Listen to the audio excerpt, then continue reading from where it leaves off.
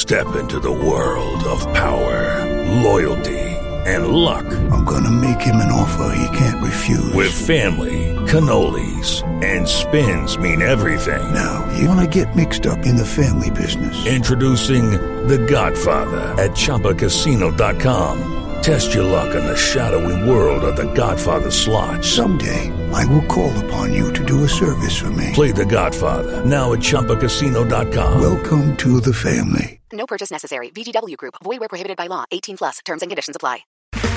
Okay, round two. Name something that's not boring. A laundry? Ooh, a book club. Computer solitaire, huh? Ah, sorry. We were looking for Chumba Casino. That's right. ChumbaCasino.com has over 100 casino-style games. Join today and play for free for your chance to redeem some serious prizes. ChumbaCasino.com. No purchase necessary. Void where prohibited by law. 18+. Terms and conditions apply. See website for details. Lucky Land Casino, asking people, what's the weirdest place you've gotten lucky? Lucky? In line at the deli, I guess? Aha, in my dentist's office. More than once, actually. Do I have to say? Yes, you do. In the car before my kids' PTA meeting. Really? Yes. Excuse me, what's the weirdest place you've gotten lucky? I never win and tell. Well, there you have it. You can get lucky anywhere, playing at LuckyLandSlots.com. Play for free right now. Are you feeling lucky? No purchase necessary. Void where prohibited by law. 18+. Terms and conditions apply. See website for details.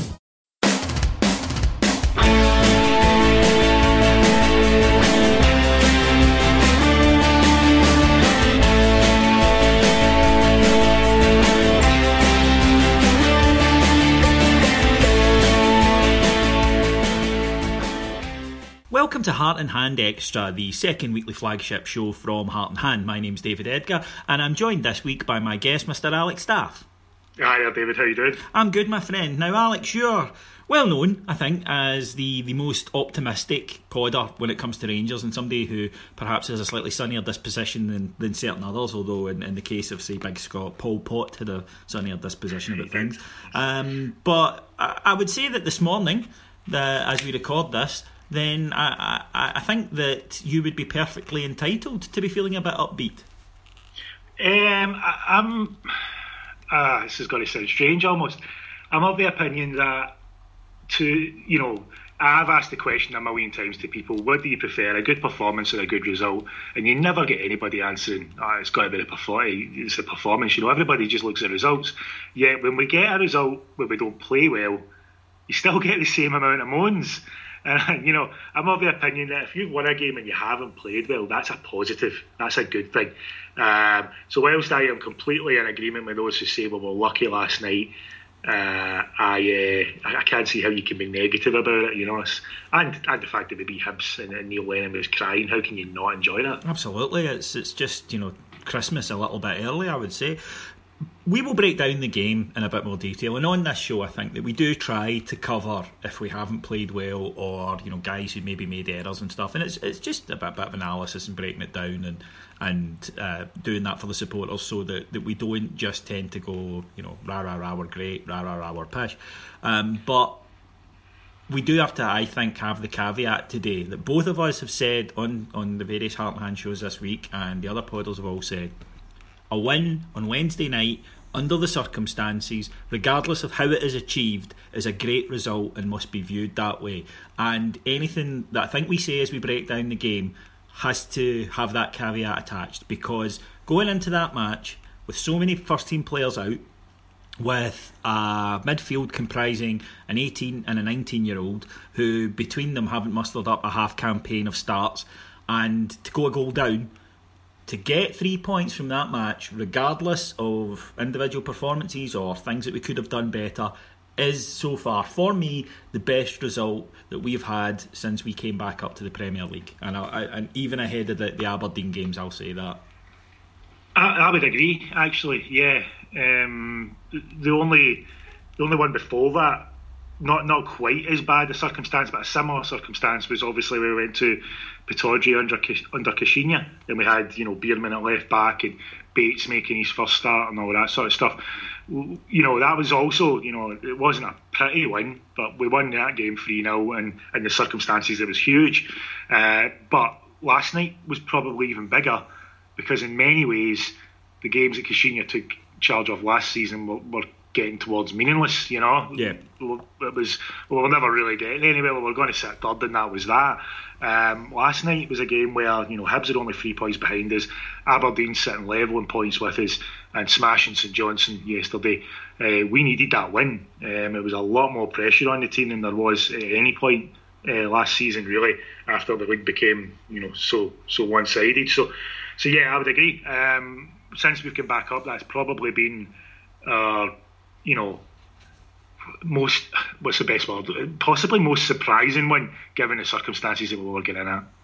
For me, I go a lot on feel, because football is an emotive game, and although on here we do try to break it down more rationally, you know, the day after, for example, we do a post-match reaction pod, and I do a post-match reaction video, and we admit that those just capture how we're feeling at that second. The next day we try to come to it with a little bit of more rational thought, but my feeling is, yes, it was the big, because that's how I felt at the time. I was like, this is a proper Rangers result. We did not play well. We went to a team who hate us, but through a lot of grit, a lot of determination, and yeah, a wee bit of luck, but earned luck, we were able to emerge with the 3 points. And for me, it's a huge gap jumped by this team, where they've shown to themselves and to us as well, but more importantly to themselves, that they can do that they have quality in areas where we can hurt teams. Graham Murty spoke about it before the match, that he was confident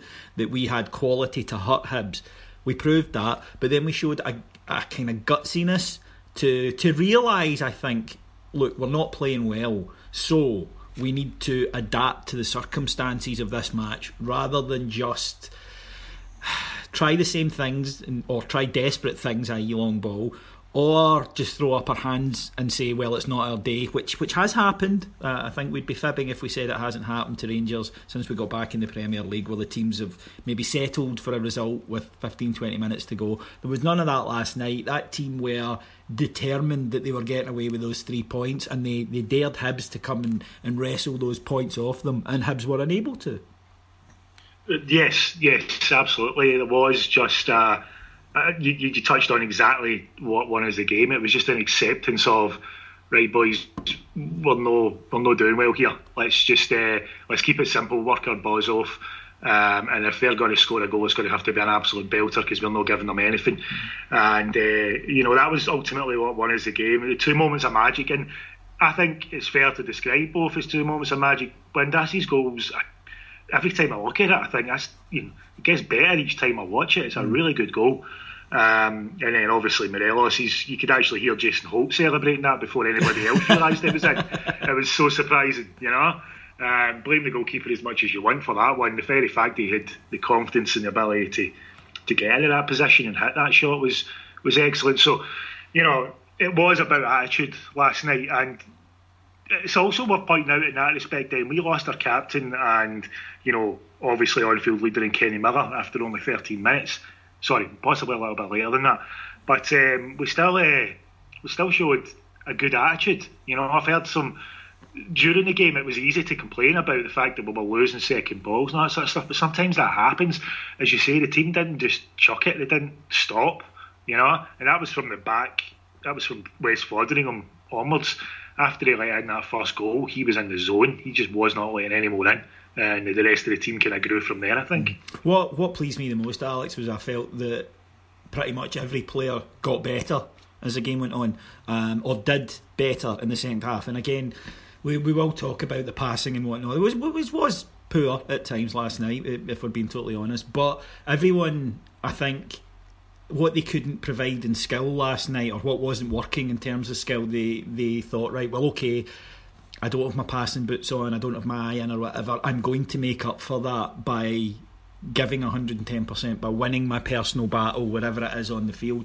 And they did that, and it surprised Hibs, and you could see that it surprised Hibs, because I am sure that they felt if they were able to put us under sustained pressure and go at us continually, that we would fold under that. And it looked at times early on that might be the case, but then in the second half, having watched the game back, it didn't. And even though we were panicking And like I say, we were tweeting live. It's a different thing because you are watching the game without that prior knowledge of the result. But watching it back this morning, we don't give a hell of a lot away in that last 20 minutes once we've made the change to cope with their wingers who were giving us problems.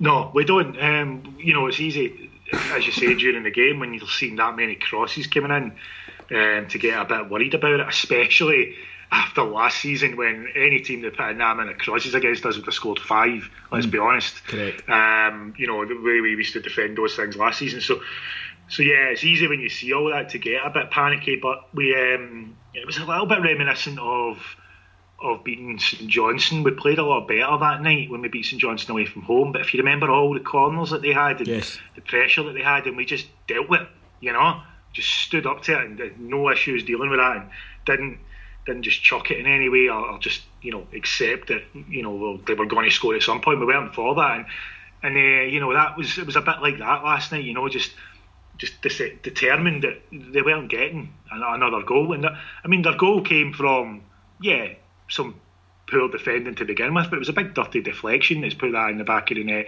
He wasn't being flattering him with that shot. No, he wasn't. After that, it was really just the boy Barker in the second half, wasn't it? It really was, yeah. It really was. He was the guy, I think, that has made the perception of the game, I think, what it is. I think you remove him from that Hibs team in the second half. The rest of them didn't contribute an awful lot. But we'll go through the game then. Rangers and Hibs both started, I thought, fairly erratically. There wasn't a lot of quality early on.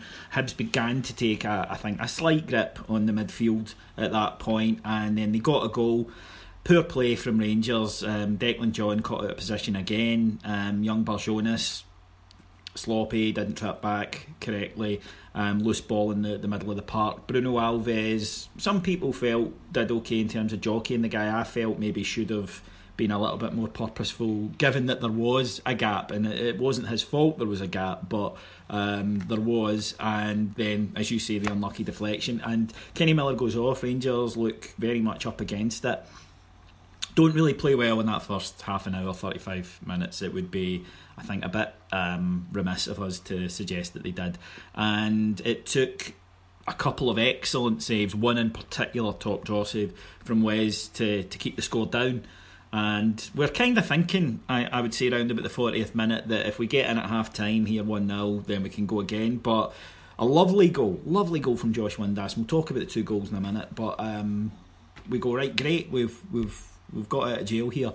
We then managed somehow to get a second and go in the lead, and then Rangers the second half just emerged with a new attitude, new determination. Hibs fly at us down the flanks because I felt they weren't winning the midfield battle at that stage. They couldn't play through us, so they went wide and got a bit of joy there for about 10-15 minutes. They hit the bar and they hit the post, both through the same player, and he also had a shot just over the bar, the young lad Barker they've got on loan from Manchester City. But then we changed formation to a 5-4-1. We brought David Bates on. We went to quite a tight 3 in the centre of defence, and that allowed us to double up on their full-backs, which meant that instead of getting round us and behind us, which they'd been doing, they started having to cross from the full-back area. And having watched it back, Alex, with the exception of the penalty claim, which we will talk about in a second, they didn't really trouble us in that spell. Wes didn't have the saves to make that he'd had to make previously. He did make one tremendous double save, which almost didn't count because there was an offside up, but I just thought his reaction at that second when he got up, he didn't know it wasn't offside, and I thought that was a tremendous save. That was my take on the game, and having watched it back, I think that it's one of these strange games, Alex, where maybe your perception of it live, which was that Hibs totally dominated and were seconds away from getting a result, was really only kind of 15 minutes in that second half. And after that, I felt between maybe kind of 55 and 70. Yes, they could claim that they were by far the better team and looked like scoring, but in the end Rangers were just pretty comfortably repelling anything they had to offer. So the idea that Lennon espoused that they'd given us a terrible doing and that they were brutally unlucky to have not come away with anything, I'm not 100%, having watched it again, that I totally subscribe to. Yeah, and it's worth pointing out when we say this, as much as I hate to defend him in any way, that Lennon's obviously speaking like we would have been last night, with plenty of emotion, having not rewatched the game. I'm pretty sure when he goes back over that with his team in the videos, he'll be saying there was a lack of quality towards the end of the game. That a lot of the crosses were wasted or from deep or such like. You're right, they didn't create very much. In fact, the penalty claim was probably the only time in that spell where one of their players got a header to a cross, and it was, such a poor header it's actually caused the issue for Bates. But, that side, they never really, Wes didn't have too much to do. He was coming and claiming really deep crosses as well.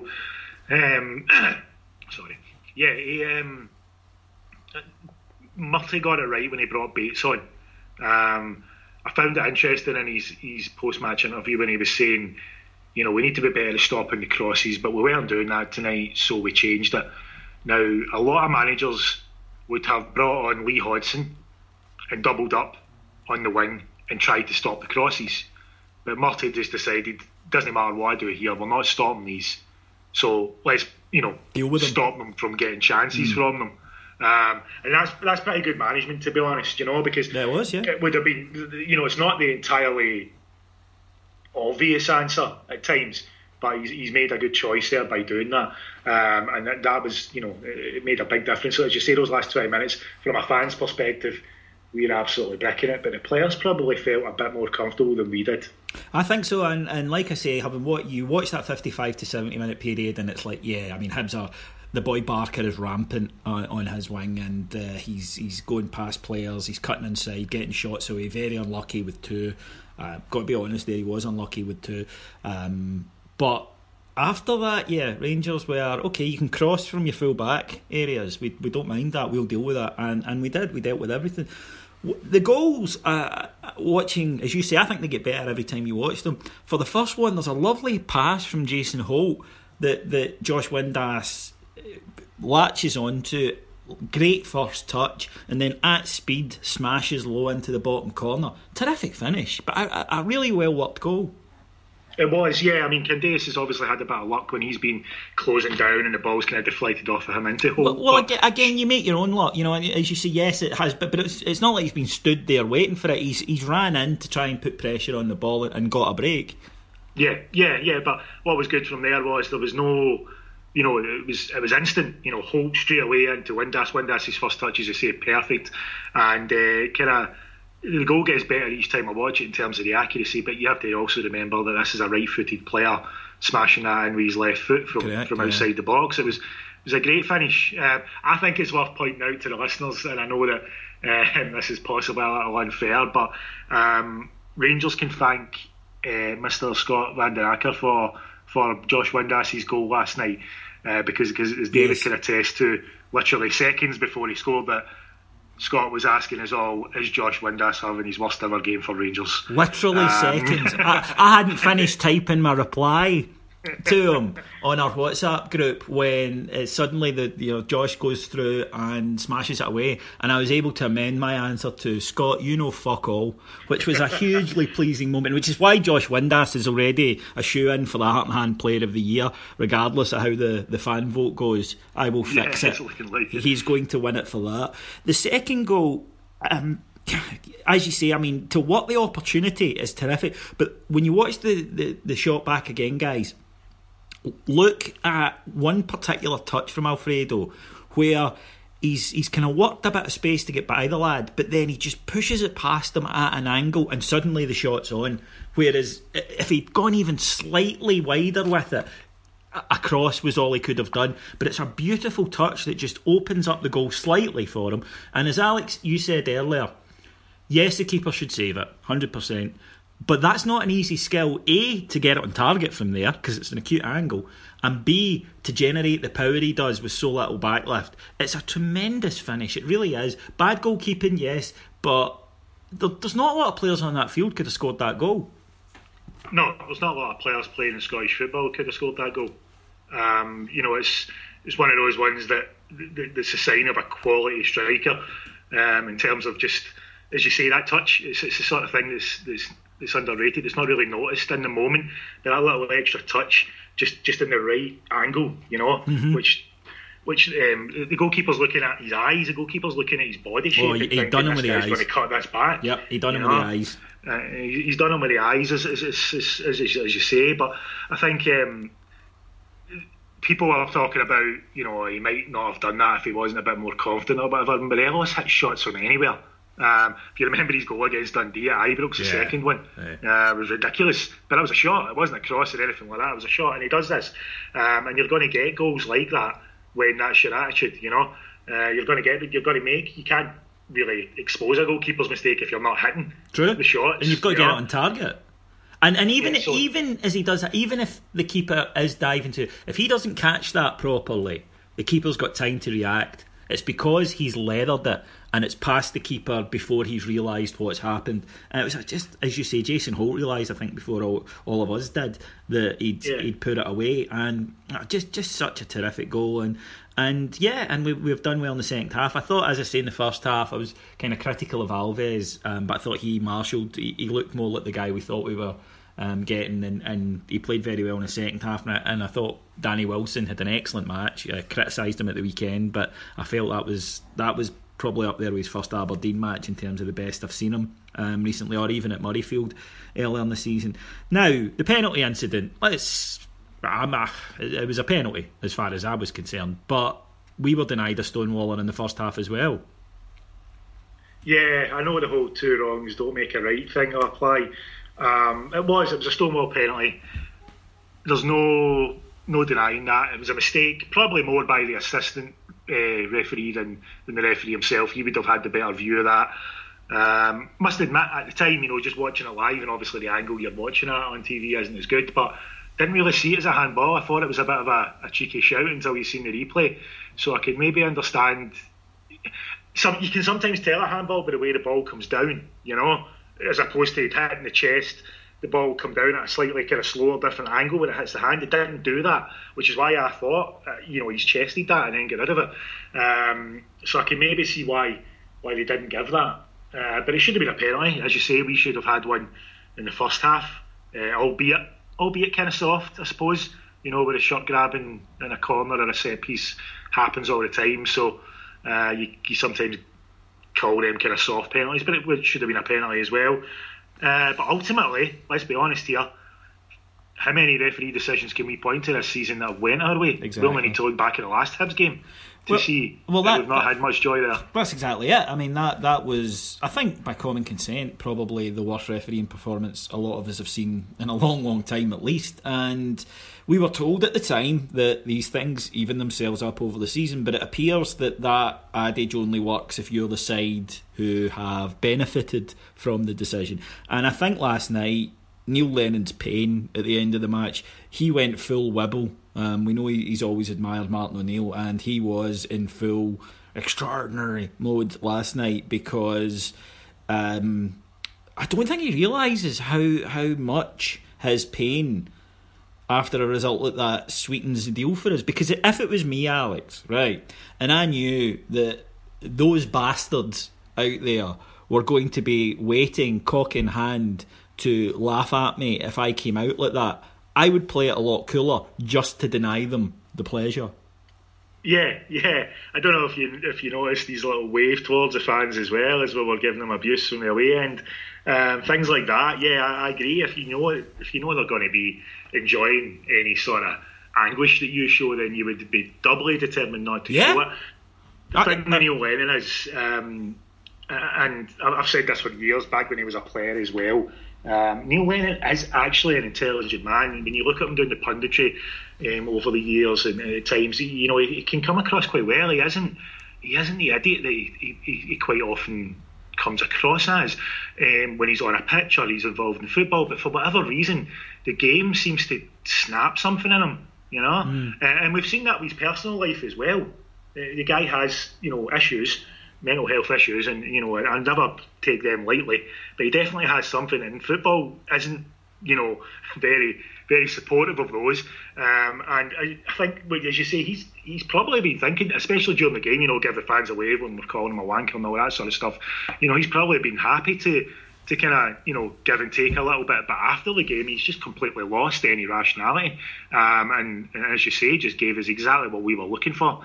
Please cry about this, Neil. If he came out afterwards and said, we played really well, give credit to Rangers, they fought hard for it, we should have got something from it, a little bit disappointed, we'd have been gutted. Yeah, no, totally. Come out with an interview like that, That's the time to play the full Owen Coyle, when you come out and you give it the remarkably upbeat. You just come out and you go, we were great, wasn't it a night? Got stiffed by that decision, but these things happen. And you can go back into your dressing room and he could have talked to that kind of homeless tramp guy that was sitting on the bench next to him, which was good. What happened to Alan Thompson? I thought he was his drinking buddy. Has he now just found some guy off the street? I don't know who that guy was. It's a mighty beard, wasn't it? It's Gary Parker, believe it or not. You're kidding? No, it's Gary Parker. It's the assistant manager. I'm pretty sure the last time I seen him, he didn't have a hair in his face. How the hell did he do that? That's like that bit, that Santa Claus film with Tim Allen, where he just instantly grows a full beard. That's kind of, where the hell did that come from? I just think that we're told all the time that the house prices in Edinburgh have skyrocketed over the last few years, and I just think he's proof that I think he's decided to save his salary by sleeping in his car. But yeah, I mean, when you're a club that's renowned, shall we say, for a seamier side of life, it's probably best that your assistant manager doesn't look as though he's auditioning for the part of Ace in the Viz musical. But it was fun. I'm not going to lie, Neil Lennon's tears are delicious, and thank you, Neil, for providing a fresh can of them for the Rangers support. So we move on, Alex, because great result, 4 wins in a row.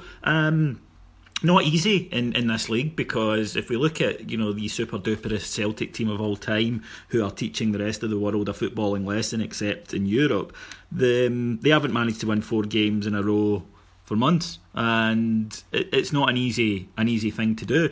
And they haven't been easy fixtures for Rangers. Aberdeen home and away, Ross County, very defensive performance from them, Hibs away. To get 12 points, that's after the 2 results we had, I would have been happy with 9. So 12, I am doing my happy dance. To be honest, I think a lot of fans would have taken 6 points, honestly, after the Dundee game. I think a lot of fans would have said, let's beat Aberdeen and Ross County at home and see what happens away to Aberdeen and Hibs, And I think it's fair to say that 3 of those 4 games, the 2 Aberdeen games and the Hibs game, given the injuries and everything else, and Ryan Jack's suspension, all that sort of stuff, that it was very difficult to argue we were getting into those games as favourites. The only one we were was Ross County, clearly. Yeah. The others, I think we spoke about the Aberdeen away game being just, could go either way. We could play them 10 times, and who knows how it would go. So yeah, I can't imagine there was any fan anywhere thought we were going to win the 4 games in a row after the Dundee game, and Graham Murray's interview after that as well. So it's been a cracking result for him. And all I'll say is a strangely negative moment from Mr. Optimistic. All I'll say is last 2 performances haven't been great. You don't tend to get away with a run of poor performances. So I'm hopeful that we play better on Saturday at least. But ultimately, I mean, it's only the result that matters. Yeah, we're in a stage and we're going to be in a stage for quite a long time, where that overrides everything. And I'm very much of the opinion that right now, if you want to see great football, there's lots of it on the telly, but I want to see Rangers win before I want to worry about the level of performance that's achieving it. And so long as they're getting the 3 points. However, you're right, I do agree with that. We did ride our luck at times last night, and you can't hope to do that and get away with it continually. I suppose the counterpoint to that would be we played reasonably well against Hamilton and Dundee, and they emerged with no points from those 2 matches. So if it's a case of playing like we did against Hamilton, let's be honest, we murdered Hamilton. We murdered Hamilton 0-2, and ended up with nothing but egg in our faces. So we've got St Johnstone at the weekend. You mentioned earlier they got mullered last night at home by Aberdeen. They are not having a good season, and in fact Rangers have already recorded a very handsome victory away to them earlier this season. Normally, getting a team like that at Ibrox after the the kind of away performances we've witnessed from Rangers. We've only dropped those 3 points at Dundee away from home this season. It's a remarkable run of away form from Rangers, and it does even stretch back into last year.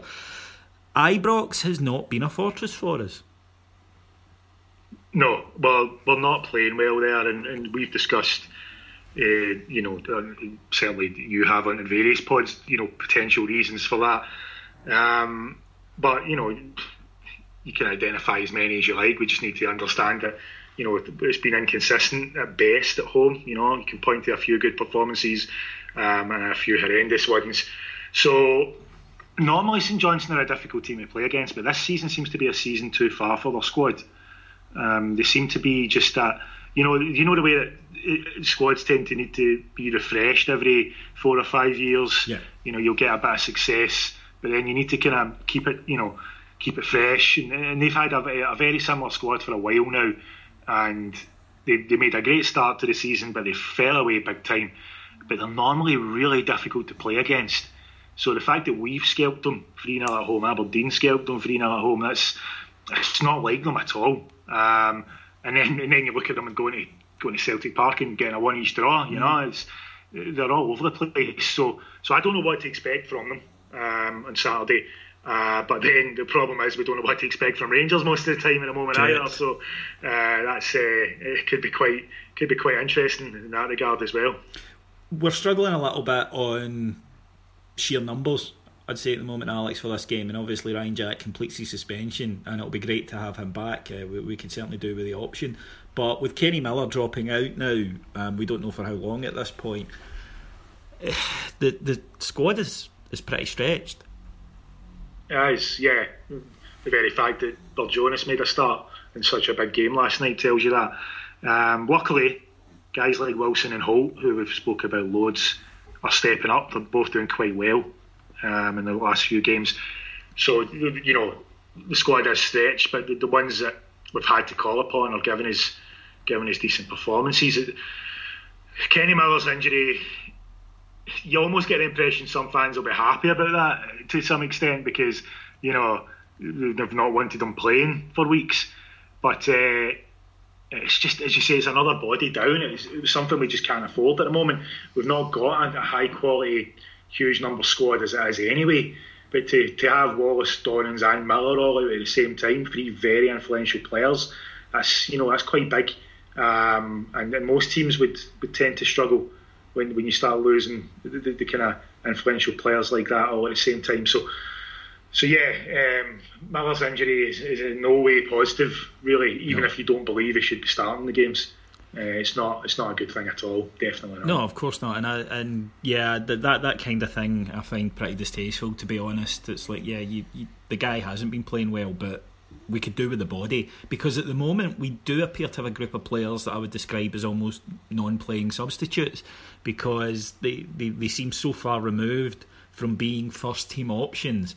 And there seems to be a core group that not only Graham Murty trusts, but you could actually argue that Pedro Caixinha trusted, and the remainder of the guys are not players that they feel they can pitch in at the moment for whatever reason, because they get named on the bench a lot and they are never called upon, no matter the circumstance. Because if you look at these last 6 matches, this run of games, there's been all different types of situations in those. There's been protecting a lead, there's been chasing a game, there's been playing really well but not scoring, there's been playing not too well but scoring.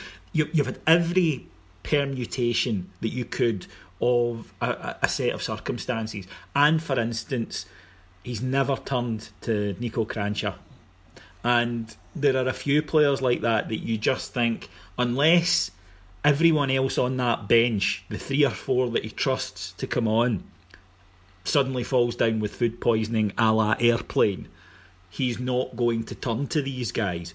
And I wonder if, one, that's just the state of the situation, but the effect that has, Alex, on a player's mental readiness to get on the field. Because if you are Nico, we've seen him warm up for 60-70 minutes a few times and never get a sniff of any playing minutes. And there must be something in the back of these guys. Mike Dalcio's another one, of course, kind of famous example or infamous example.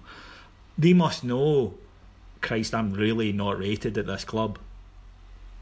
Yeah, when, again, 18-year-old Jamie Burr-Jonas gets in to the midfield, you know, and you could even argue, if we trusted, say, Lee Hodgson more, and I know he had a start recently, but if we trusted him more, there's a good chance that he starts and Tavernier's now goes in the midfield. Yeah. But we don't trust him.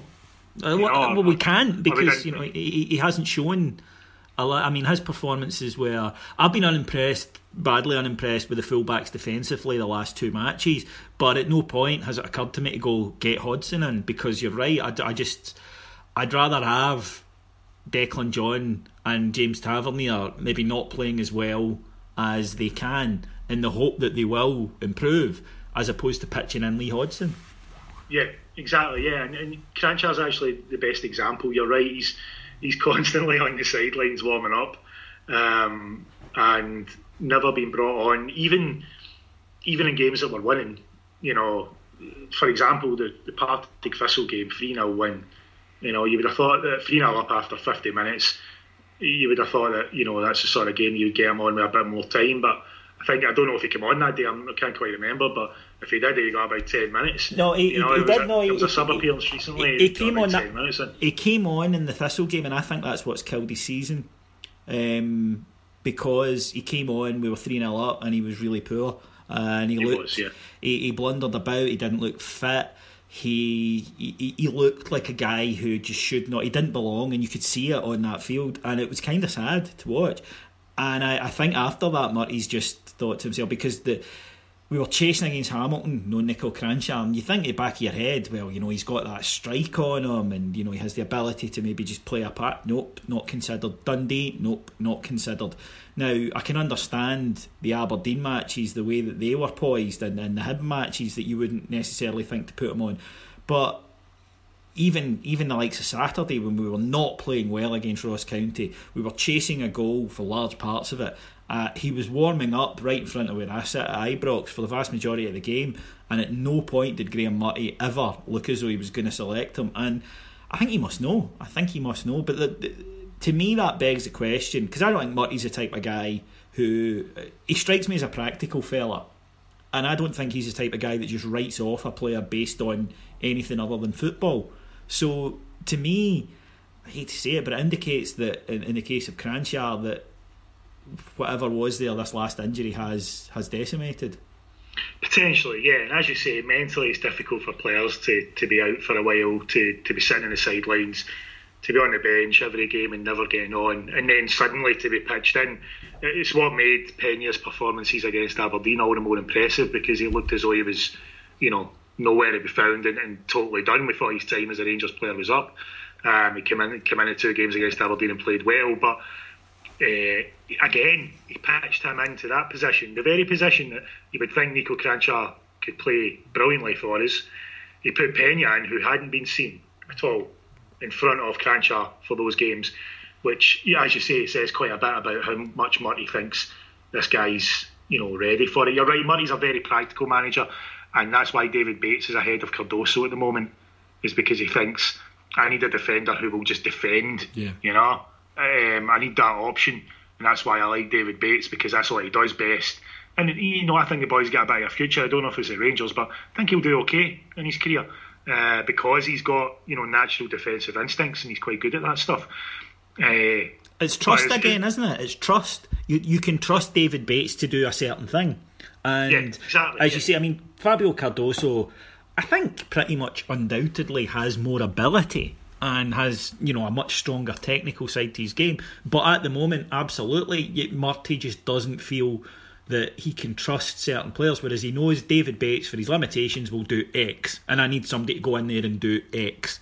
And I think that has kind of taken an already kind of small squad and almost reduced it further. And I'm not criticising Graham Murty for this, incidentally, because I don't know if you can... I mean, I'm not clamouring for the returns of Cardoso, Hodgson, Cranchard. I don't think they've shown enough, but it does demonstrate the need for us come January, Alex, to add bodies, hopefully quality ones, but even loan deals. We need to get people coming back in, and that has prompted, Alex, people to ask about loan players. Now, with loans, you can't always bring people back, because you sign a contract for a year and effectively it's a transfer for a year. You can't just, unless you've placed a special clause in the contract. The one that keeps coming up that people are talking about, and I think from the noises come from Ibrox, it is a possibility, would be Michael O'Halloran. What would your thoughts be on, if it's possible, trying to recall some of the players that we've got out on loan? It's worth pointing out, David, that O'Halloran's loan's only until January. Oh, well, there you go. And I don't know if it's Forrester or Dodo, one of the others is as well, possibly both of them. So these players will come back unless their clubs want them to stay longer. And even if they did want them to stay longer and we decide not to, that's, the players will come back. But you've just spoken there about, trust, about finding a player who can consistently do something, and they might not be as talented as the other guy, but they're consistently more going to give you a 6 or 7 out of 10 and not have the 4 or 5 out of 10. Correct. And O'Halloran is not someone you can trust to be consistent. We've seen that already. He's had people talk about him not having chances at Rangers. He's had them, and you'll get one good game out of 5 if you're lucky. So he's a player that you might come back in just to be a body in the squad, but I doubt he'll make any major impact in the first team. And certainly the other loan players, the only one who would have potentially been useful at the moment would have been Andy Halliday, and he is away for the season and we won't be able to recall him. So I think the rest of them, I don't think they have a future at Rangers. I just don't see it. We've given these guys chances, possibly with the exception of Dodo, and consistency hasn't been there. And Murty's the sort of manager, if it's going to be him or whoever comes in, I would imagine they'll be looking for who they can trust first, and then building from there. Loan market? We'll be daft if we don't use it, but it's just what sort of quality of player we can get is the issue, because even a good quality youngster in England is out of our price range, in terms of wages that we can pay. So hopefully there's some Scandinavian, Spanish, whatever player out there not getting much of a game that we can go and snatch in a 6-month loan, who comes in and is brilliant. But it's any market's tricky when you're shopping with the resources we've got. We know that, but we'd be crazy not to use a loan market. I'm not one for dismissing that. A lot of people say, why don't we just use our own players? If our own players were good enough, we wouldn't have had to went and got a loan guy in the first place. Exactly. So yeah, I would be crazy not to use it, and it would be nice to get someone in who makes the impact that Heinemann made to begin with last season.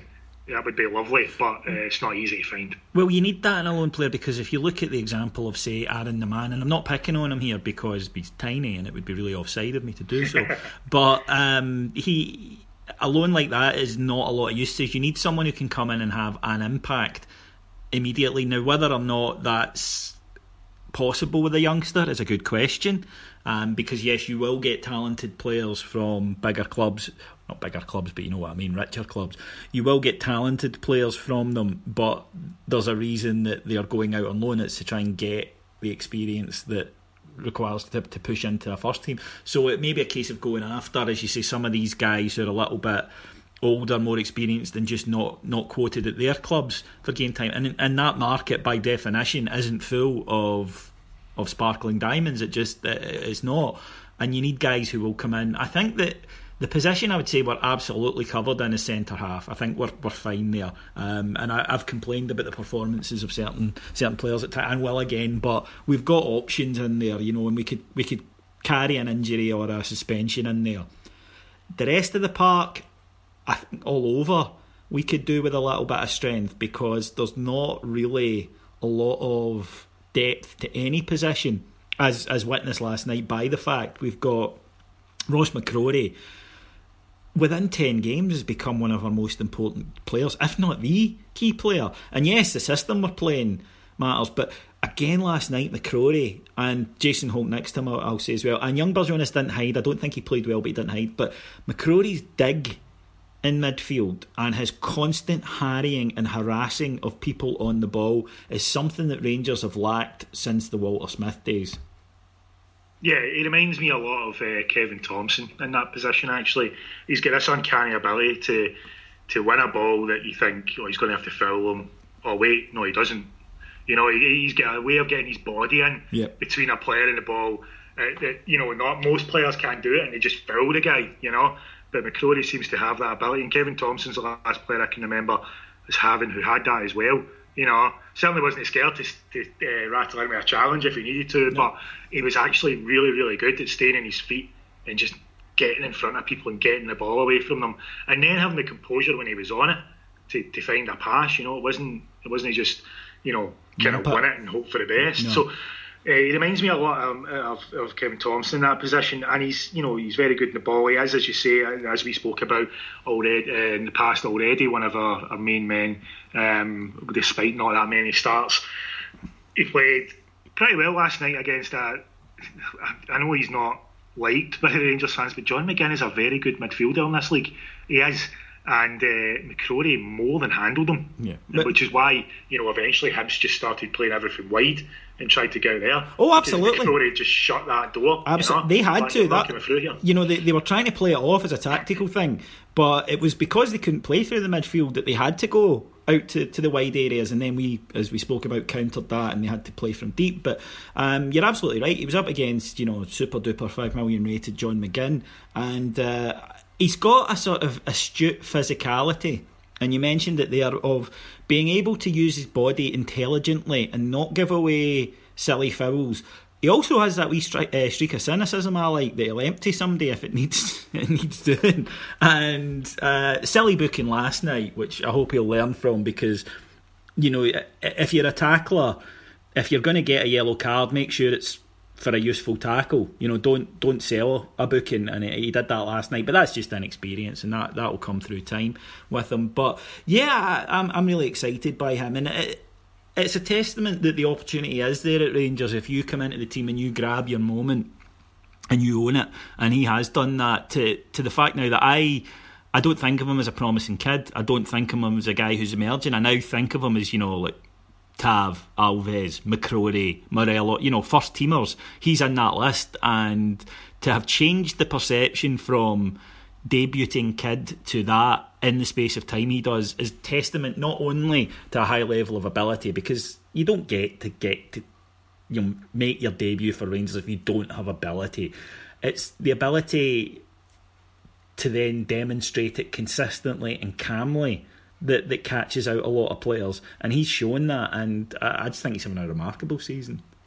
Yeah, it's the difference, as you say, between a good Rangers player and a great one is mentality, and he has the mentality that makes it look as though he's going to be a great Rangers player. And already we're worried about how long we can keep him, such as his level of performance. You know, sometimes people kind of try and temper this by going, we said same about Andy Murdoch in the past, or Rhys McCabe, you know, they'll drop names in like that. I don't think anybody, since Barry Ferguson's days, has come in and impressed every fan as much as Ross McCrory is. You know, no one's got a bad word about him at all. There was always a debate about players like Murdoch and McCabe, or even Jamie Ness, who looked good at the time, you know, his first breakthrough. There was always a bit of a debate with fans. Some just didn't rate him or whatever. There's not one Rangers fan that doesn't rate Ross McCrory, and that's a huge thing. Yeah, absolutely. Christ. And there's been more experienced and more expensive players than him that have not managed to cross that threshold, so fair play to him for that. So Alex, before we head off today, we obviously finish up with our predictions for Saturday's match. I can see it being another fairly turgid afternoon at Ibrox, and I still, though, think Rangers will emerge with the 3 points. I'm going for 5 in a row, and I'm going Rangers to do it by 1-0. I'll be slightly more optimistic than that and say 2-0. Mainly, as you say, I think it will be just one of those days, freezing cold weather, St Johnstone there just to spoil the game and try and hit us on the break. It won't be, you know, great fun, but I think we will play better than we have in our last 2 games. We'll get a couple of goals and we'll just kind of manage the game largely. So yeah, that'd be my similar prediction to yourself, just with a wee extra goal in there. If we were to do that and we were 2-0 up and comfortable for the last half hour, for example, I genuinely think I might indulge in self-pleasure in the stand, because I'd be so happy. That would be great, to just not be shitting ourselves for the last 20 minutes of a match, or being apoplectic in rage at what we're seeing would just be lovely. But no, we've got that to look forward to. And to look forward to on Heart and Hand, we of course will be back on Monday with our flagship pod, which is free, always will be, and you'll get it in all your usual places. But if you want to hear a bit more from the likes of myself or Alex, please visit Heart and Hand's Patreon site, which is patreon.com, patreon.com/Heart and Hand, where you can sign up to receive extra content. You can take one of two subscription pledges. One is $1.99 per month and one is $3.99 per month. It's in US dollars to make it cheaper, and it works out about $174 a month for the earlier pledge, and obviously $358 on the, or $348 sorry, on the second pledge. And for that you get loads of extra content. We've got tons out there. People are actually saying to us, we can't believe how much content is going out there. You don't have to listen to it all, by the way, if you've signed up. Thank you if you have. 1,500 of you have, and we really appreciate it. But there's loads there, including our in-depth look at the Advocat years. We've got 2 episodes of that show up. Our debate show last week, I won't spoil it for anyone who didn't hear the result, but Alex argued with Cammy over whether or not Kenny Miller was a Rangers legend. This week Alex argues with me over the term we are Rangers. Does it hold us back, that feeling of we are Rangers and that sort of inbuilt superiority, and that we should be achieving certain levels? And we had a lot of fun doing that debate as well. It drops tomorrow. But there are new shows, new contents, daily updates, loads and loads of stuff. Please come and pay us a visit. Everyone who's been so far has enjoyed it. We haven't had one refund request yet, so in fact many people have upped their subscriptions from $1.99 to $3.99 to get even more content. So we're taking that as a positive. So please come along. If you don't want to do that though, still plenty of extra free stuff available. You can go to our YouTube channel, which is just youtube.com/Heart and Hand podcast, and you'll find videos that we do on there as well. And I think that's pretty much all our plugs. You can contact me on Twitter. I'm at ibroxrocks. Alex is at Strider80. If you want to read more of what Alex has got to produce, where can they go? rangersnews.uk or Four Lads Had a Dream on WordPress. I will say as well, just very quickly, the other guys who do the writing on both are doing great jobs, and it's well worth a read, guys. It really is. Thank you very much for listening, folks. My name's David Edgar, and I'll talk to you all again on Monday. Cheers, bye.